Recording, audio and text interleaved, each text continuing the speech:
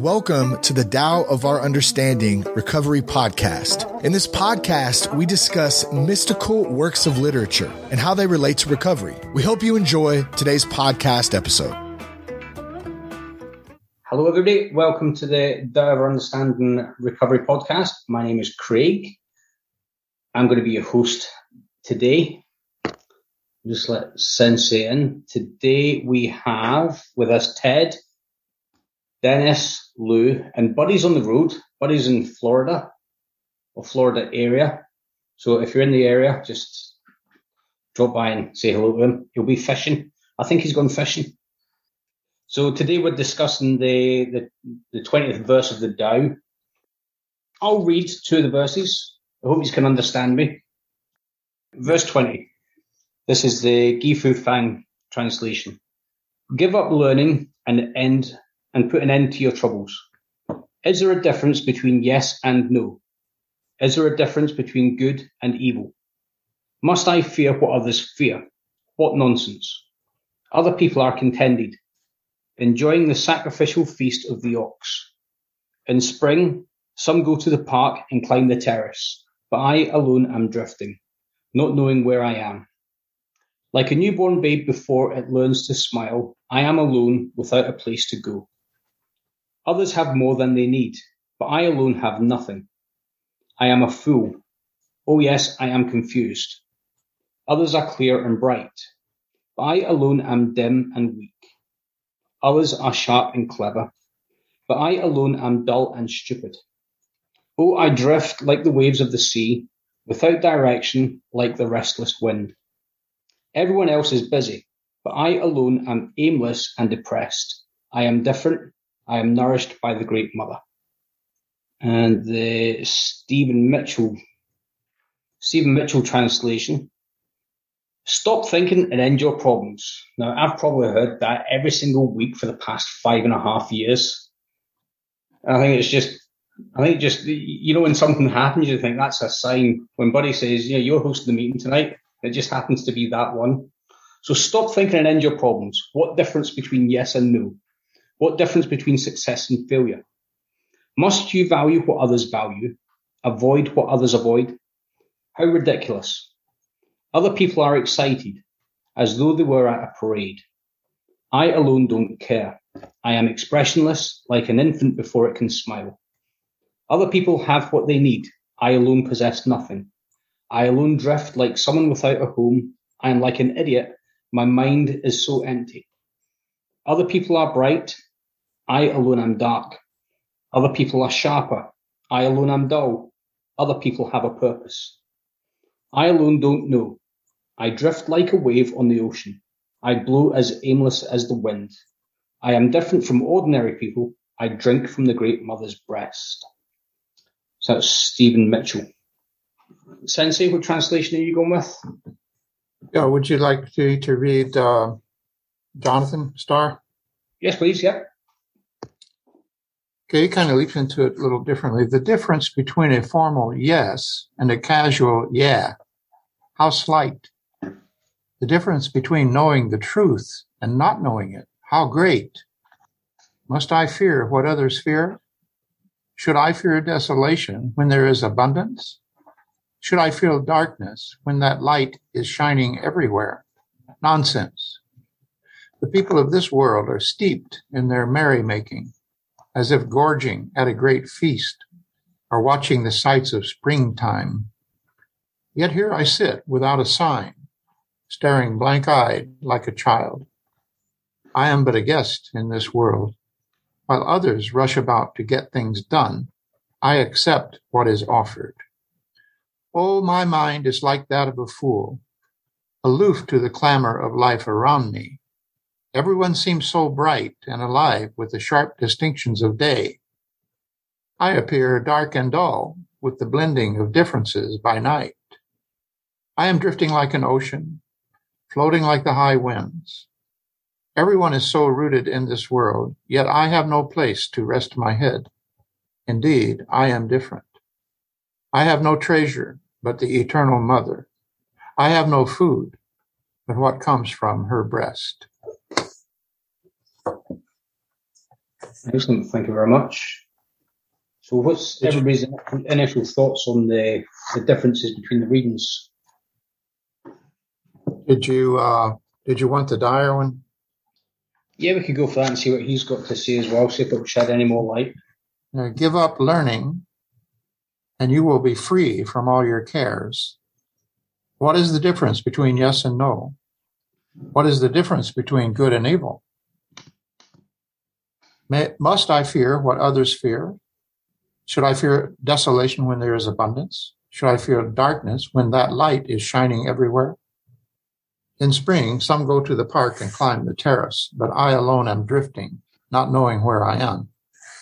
Like a newborn babe before it learns to smile, I am alone, without a place to go. Most people have too much. I alone seem to be missing something. Mine is indeed the mind of an ignoramus in its unadulterated simplicity.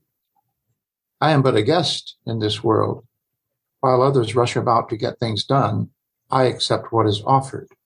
I alone seem foolish, earning little, spending less. Other people strive for fame. I avoid the limelight, preferring to be left alone. Indeed, I seem like an idiot. No mind, no worries. I drift like a wave on the ocean.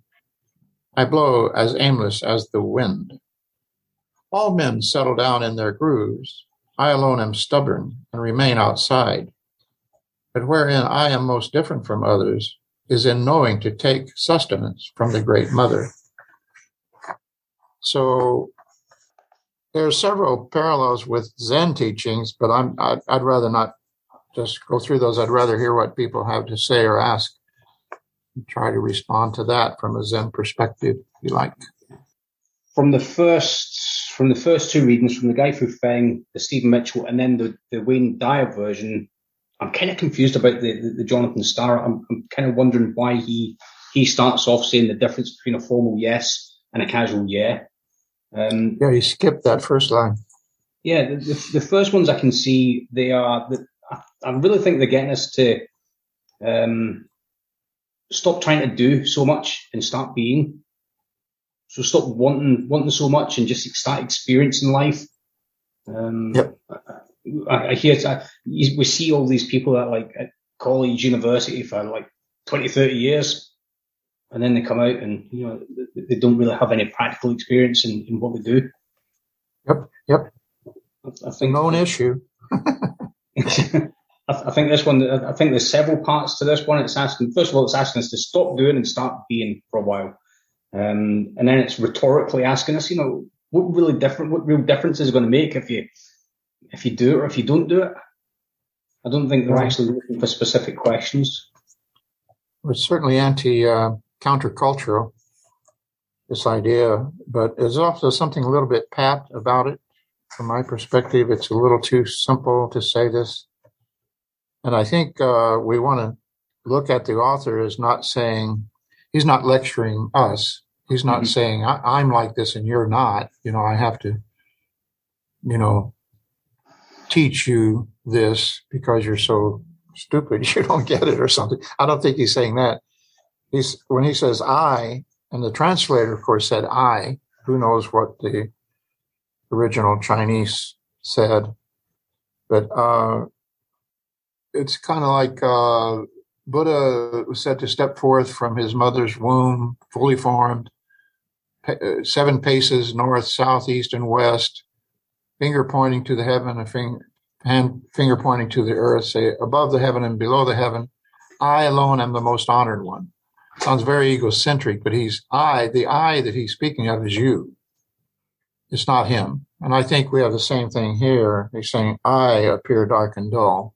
Mm-hmm. So if you're taking this to heart, you recognize that we have been like this. This is how we are, running around like the rat race and so forth. And then he's saying that actually the real you is not like this. The real you is different in these ways. And so it comes off sounding kind of finger shaking lecturing, but I don't think that's the intent of the tone. Yeah. I think it's more like trying to help you see see through what society, seductions and attractions that society holds out, and that are supposed to be what we're after, what'll make us happy, Do you think it's kind of like trying to make us see through the busyness that we subject ourselves to? Yeah. We fall for it. We go for it, It's like any addiction, it works. The reason drugs and alcohol and all the other addictions work is because they work. And they work for a while. And the addiction to fame and fortune, its status, et cetera, is another addiction. Ted? Yeah,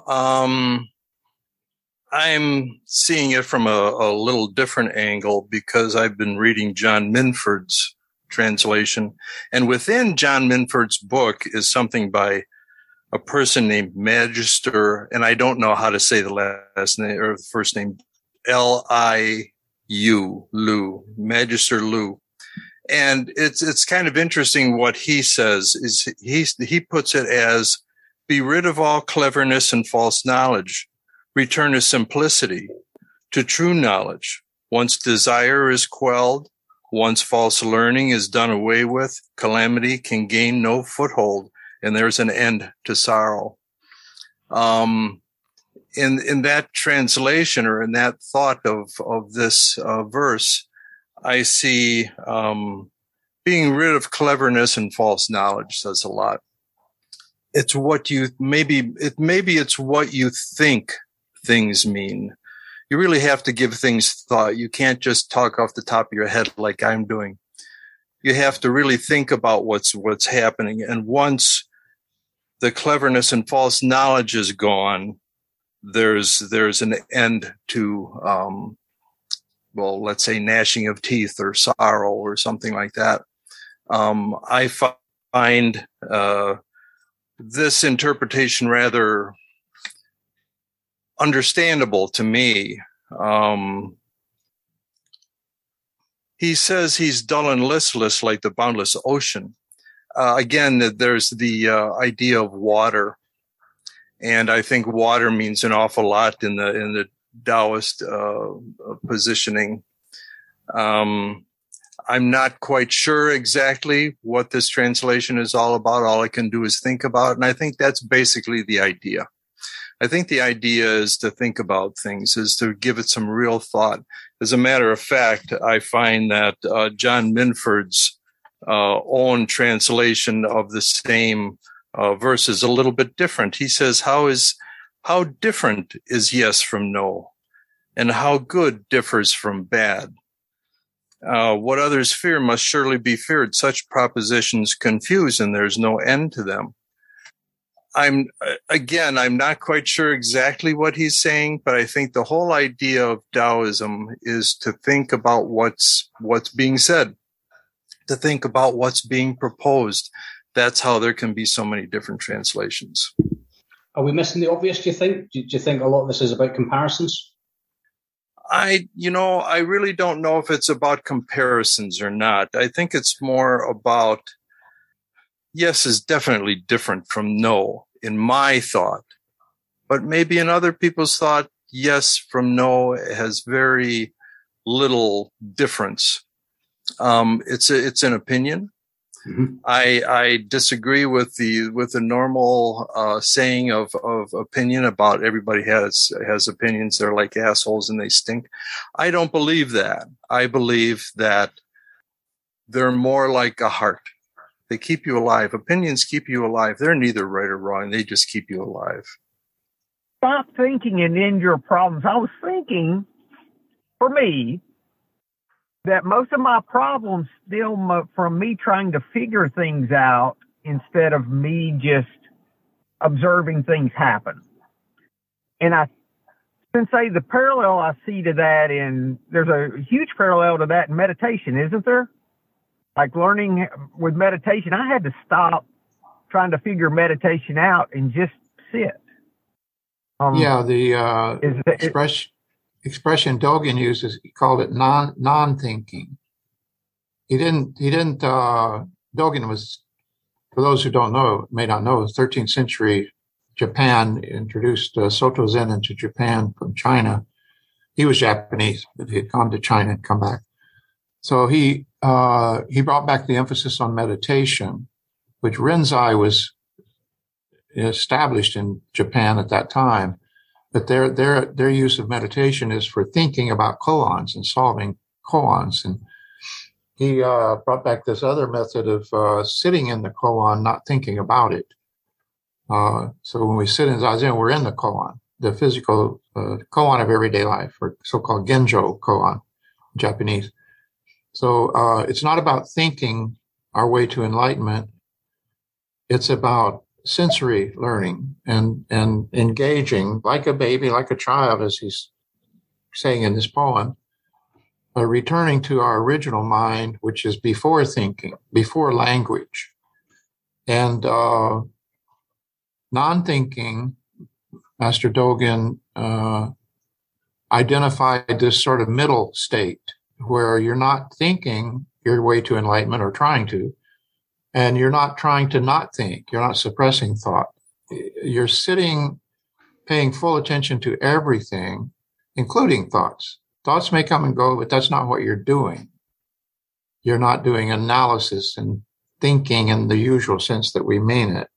So more like a child, fully aware, fully conscious.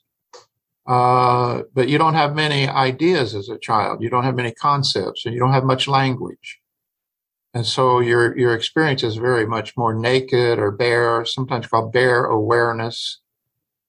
And it's not anything new that we're cultivating. It's something we're returning to. It's a more natural state of mind. And so I think the gist of this poem would probably include thinking as one of these things that we overdo. We overthink everything.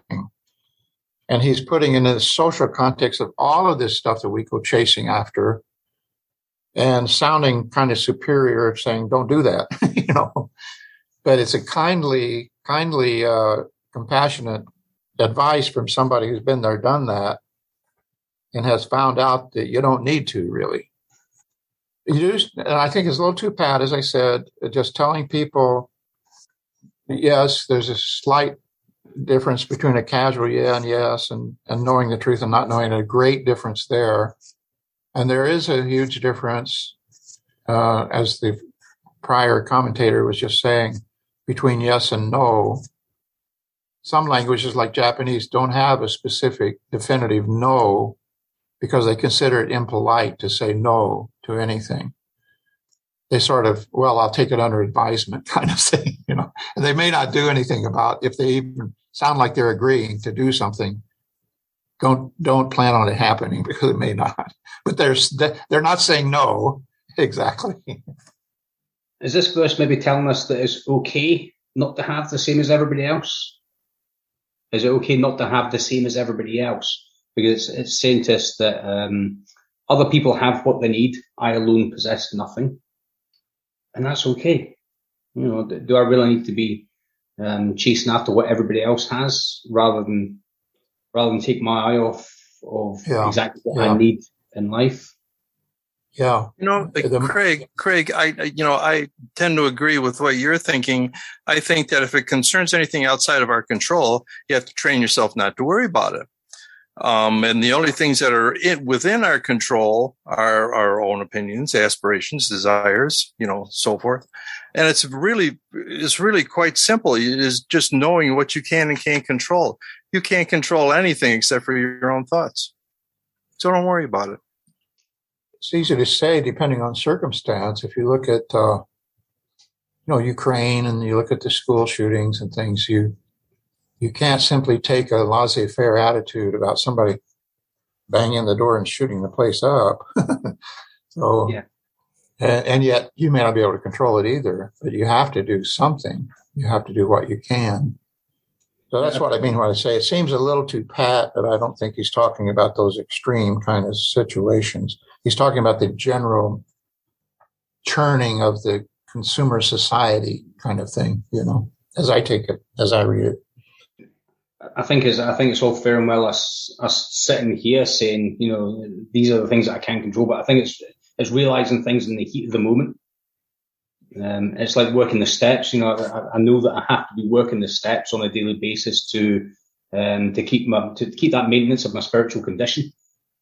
If I've got things coming up, if I come up against challenges, adversities, we're going through something at the moment that's pretty, you know, there's a lot of fear going on in what's happening at the moment. And it's right. Remembering at the time when these things crop up that, you know what, I'm powerless over this. You know, it's my automatic reaction to, you know, want to try and control situations and burying myself talking about me wanting to try and argue about just things that are happening because they're happening. You know, I'm trying to control outcomes that I have absolutely no control over. And it is very difficult remembering that in the heat of the moment when things aren't quite going the way that what I term as they should be, but obviously they're happening because they're just supposed to happen. Buddy? Like the line, should I fear desolation when there is abundance? Mm. Well, when you have drought and you have forest fires and you have Ukraine at war, the food basket of Europe, then there's not going to be abundance in that situation. Mm. So you could re-ask this question. You say, should I fear desolation when there is desolation? Mm. Buddy? I had a question. That phrase, should I fear what others fear? I find myself, even when I've got plenty of money in the bank, fearing that I'm not going to have money in the bank. Or I think all of that part, the yes and no, all the other things, maybe for me, I was thinking it may be just that I can't take things at face value. I don't know what's good or bad. I've had lots of times in life where what appeared to be a bad situation ended up being a good situation and vice versa. I didn't know how Zen spoke to that kind of attitude, Sensei, or the idea of fearing what others fear. You know, I think what he's saying is, you know, they're wrong to get caught up in all of this. You don't have to be caught up in all the anguish all the time, is one thing I'm seeing in that. I'd be curious to, from a Zen perspective, what, if that's touched in some way. Well, we fear to a certain degree aging, sickness, and death, the three cardinal points, Buddhist dukkha, change, suffering that we face as in life. And, you know, nobody wants to go through. My mother was in her 90s when she died, and she was never, she said, afraid of death. She was afraid of the process of dying, of what she would have to go through and, you know, suffering. And so I think on a reasonable basis, we have to say to some degree, of course, we fear what other people fear. You know, I don't know if you could say Buddhism attributes everything to ignorance, basically all the problems and suffering in the world, mostly to human ignorance. And so you could say, do you fear ignorance? Well, you probably should, you know. We should probably do what we can to help people get over their own ignorance or, you know, get beyond their own ignorance. That's what Buddhist training is all about. But those are all very social dimension kind of problems or ways of looking at it. On a personal level, Zen claims to not only be a way of a method, Zazen, meditation, a way of confronting life, but also a way of confronting death. So in the face of life and death, or birth and death, you would have to ask yourself, what is the place of fear? Apparently, do we fear being born? We don't know. I mean, you're not conscious enough before you're born. But is it logical to fear dying? Probably not, because it's the same thing in a way as birth. But having death inflicted upon our loved ones, families, friends, and so forth, unnecessarily, and, you know, by people who are trying to accomplish things that are profound level of ignorance. Yeah, I guess you could say we should fear that. You know, God-fearing man is a positive thing in theism or Christianity. to be God-fearing is to be respectful. To us, from a Buddhist perspective, it would be strange to have a God that you fear. But I don't think that's what they mean by fear. It's more like a respect for a power greater than oneself. You could say is a kind of fear, but it's not maybe not a paranoid fear or a negative fear. When I look at pictures of the sun, we have all this wonderful new imagery now, close-ups of the sun. It's terrifying to me. just to see what that thing is just terrifying. I see we have a hand up. I'm sorry, I didn't mean to go on so long. No, I live in Scotland, so I don't really see the sun that much. So I fear it every single day. It's like this big burning ball of fire coming out the sky. Lou? Yeah. A while back, I was thinking of talking about it in terms of fear and fear of things or being uncomfortable with things and wanting to change them. And it brought me back to a time where I was really upset about something. I was really angry about, I think it was a human rights issues in Africa. There was a drought, there was war. And I was really, really upset that our president at the time, nobody was doing anything about it. And I learned that I learned to ask, what's the payoff in me being upset? What's the payoff for me being so engaged in this? And it was some kind of righteous anger that, by God, they should do something. If I was in charge, I'd do something. And then when I come up to these things where there's fear or there's controversy, I try to think about it with some diligence and, well, what's the next right action for me? And where's that coming from? Is it coming from compassion? Is it coming from some kind of self-importance? And I know it's a bit off from what we're talking about, but somehow for me that motivator we have, and it's the quality of that motivator or the lack of quality of that motivator somehow factors into this for me.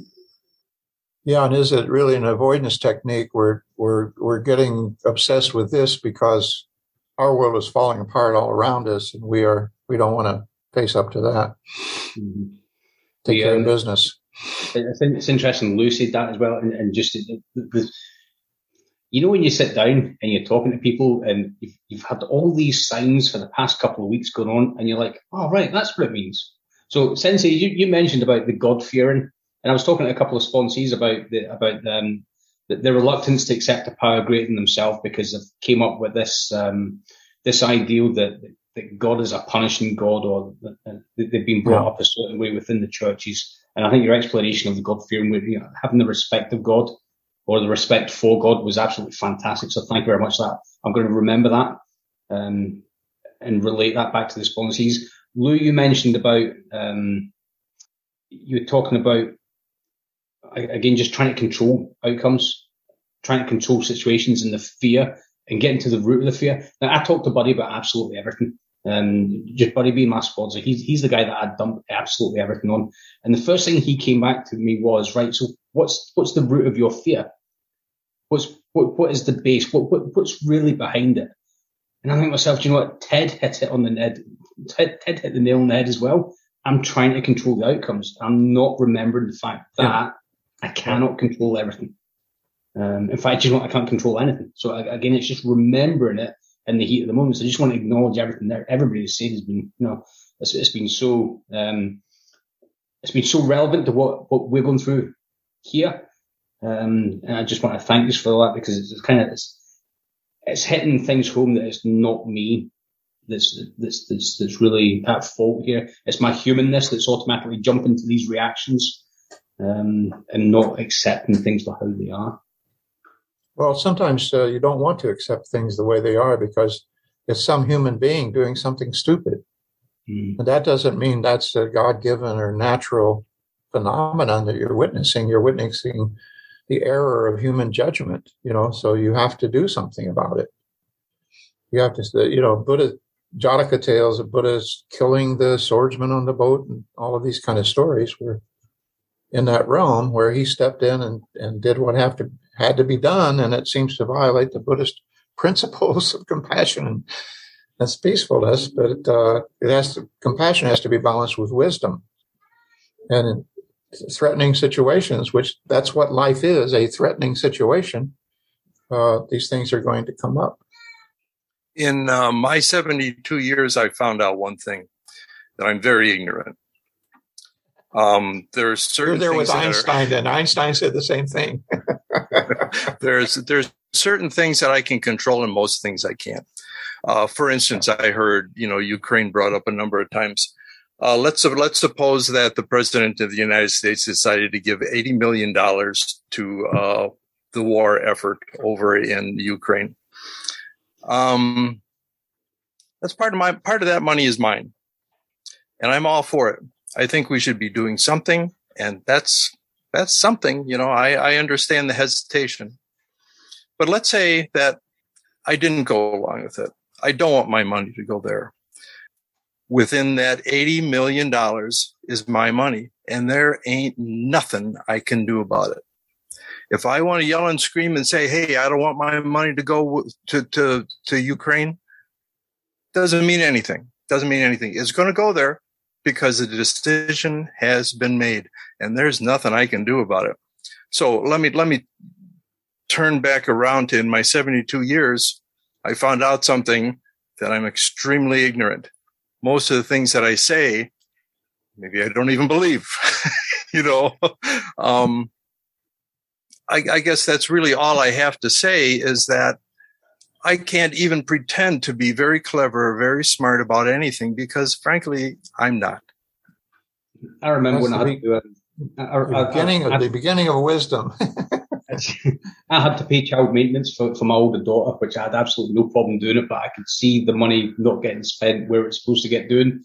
So, in part of the conversation with the child maintenance people were, can I pay them vouchers? Can I give her vouchers for, food halls and that she can go and buy food for my daughter or clothes? And it's like, no, your money has to go across, and she will do what she wants with it.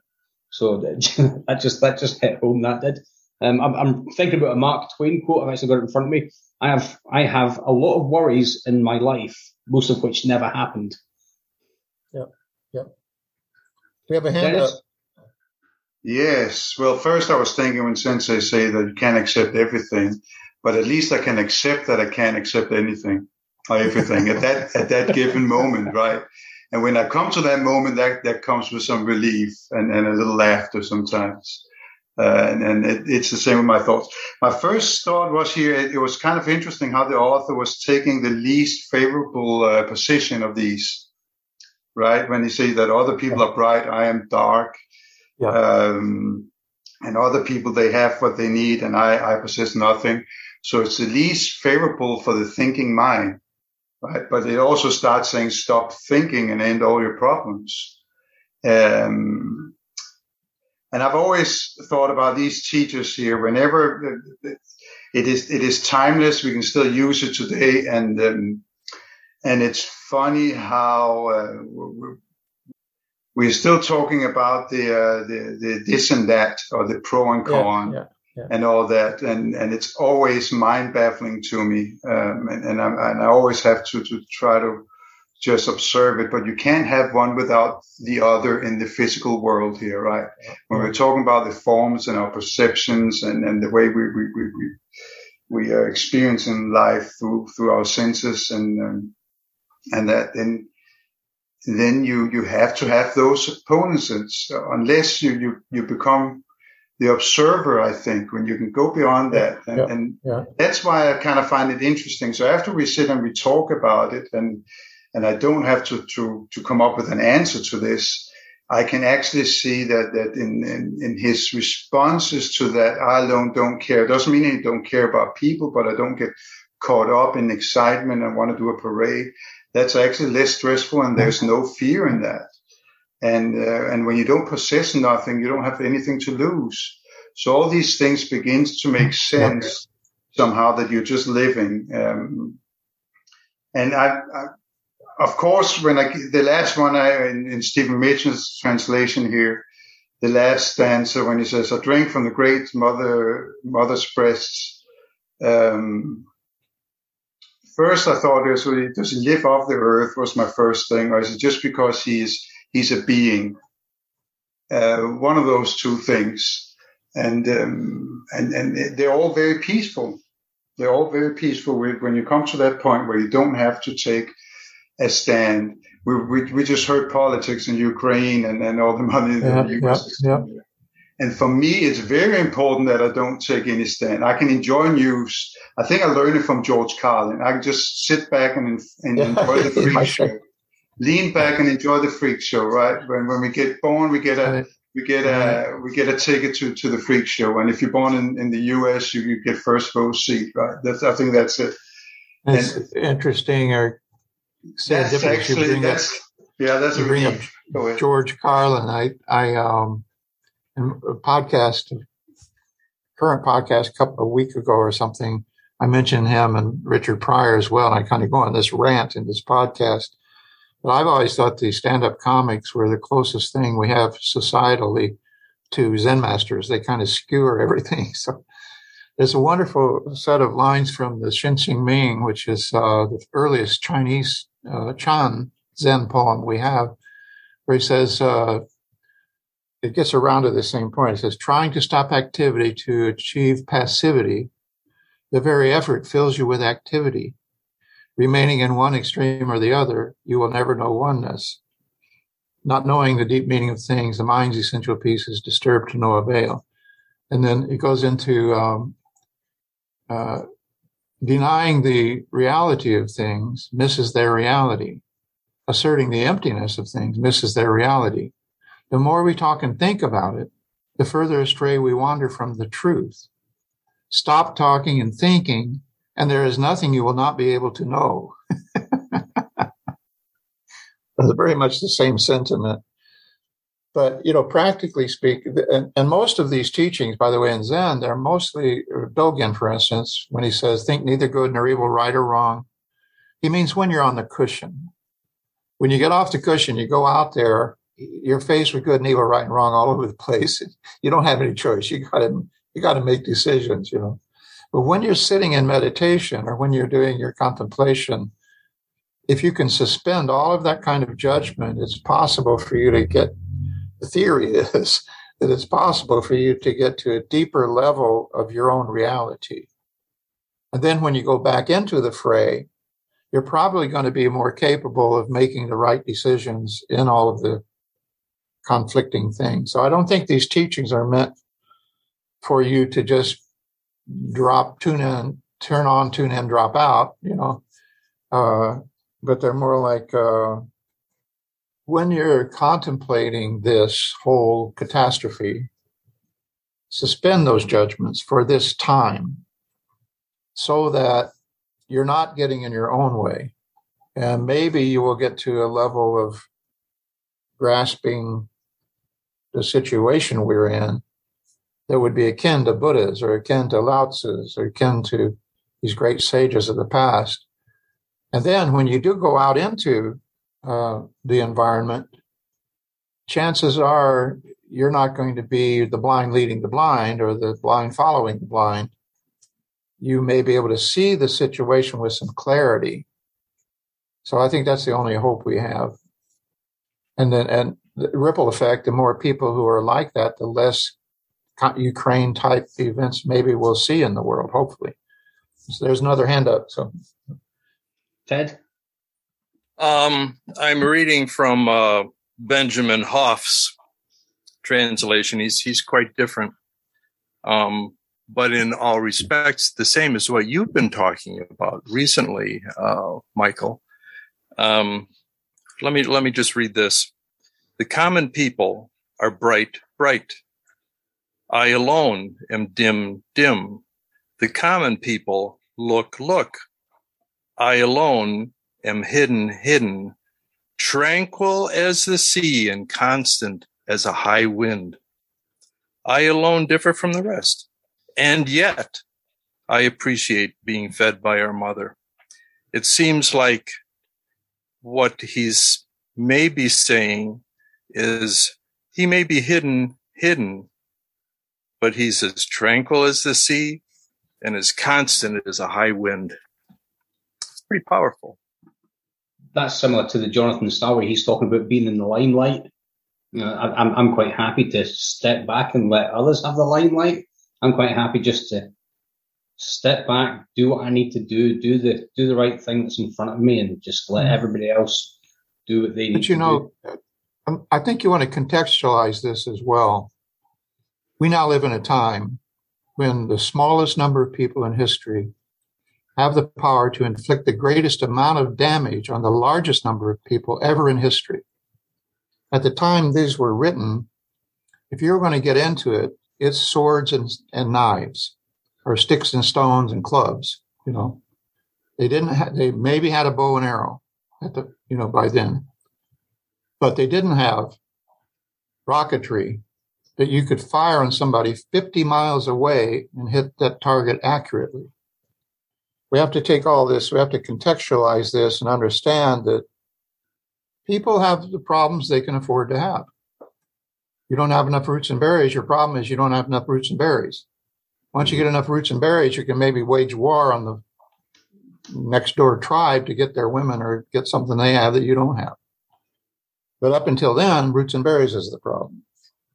So now, in this case, if I'm walking around in a situation where nobody is really threatening me, I might take this same position. But in the context of what we're living in, this sounds a little arrogant. But we have to remember that this person was not living in the situation we are living in.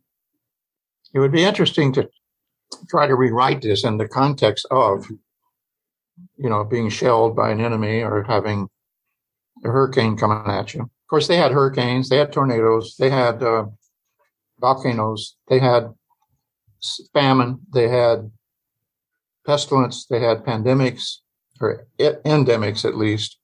So they were facing, on the basic level, the Buddhist teachings are noble, I think, because they're like the noble gases. They don't change with circumstance.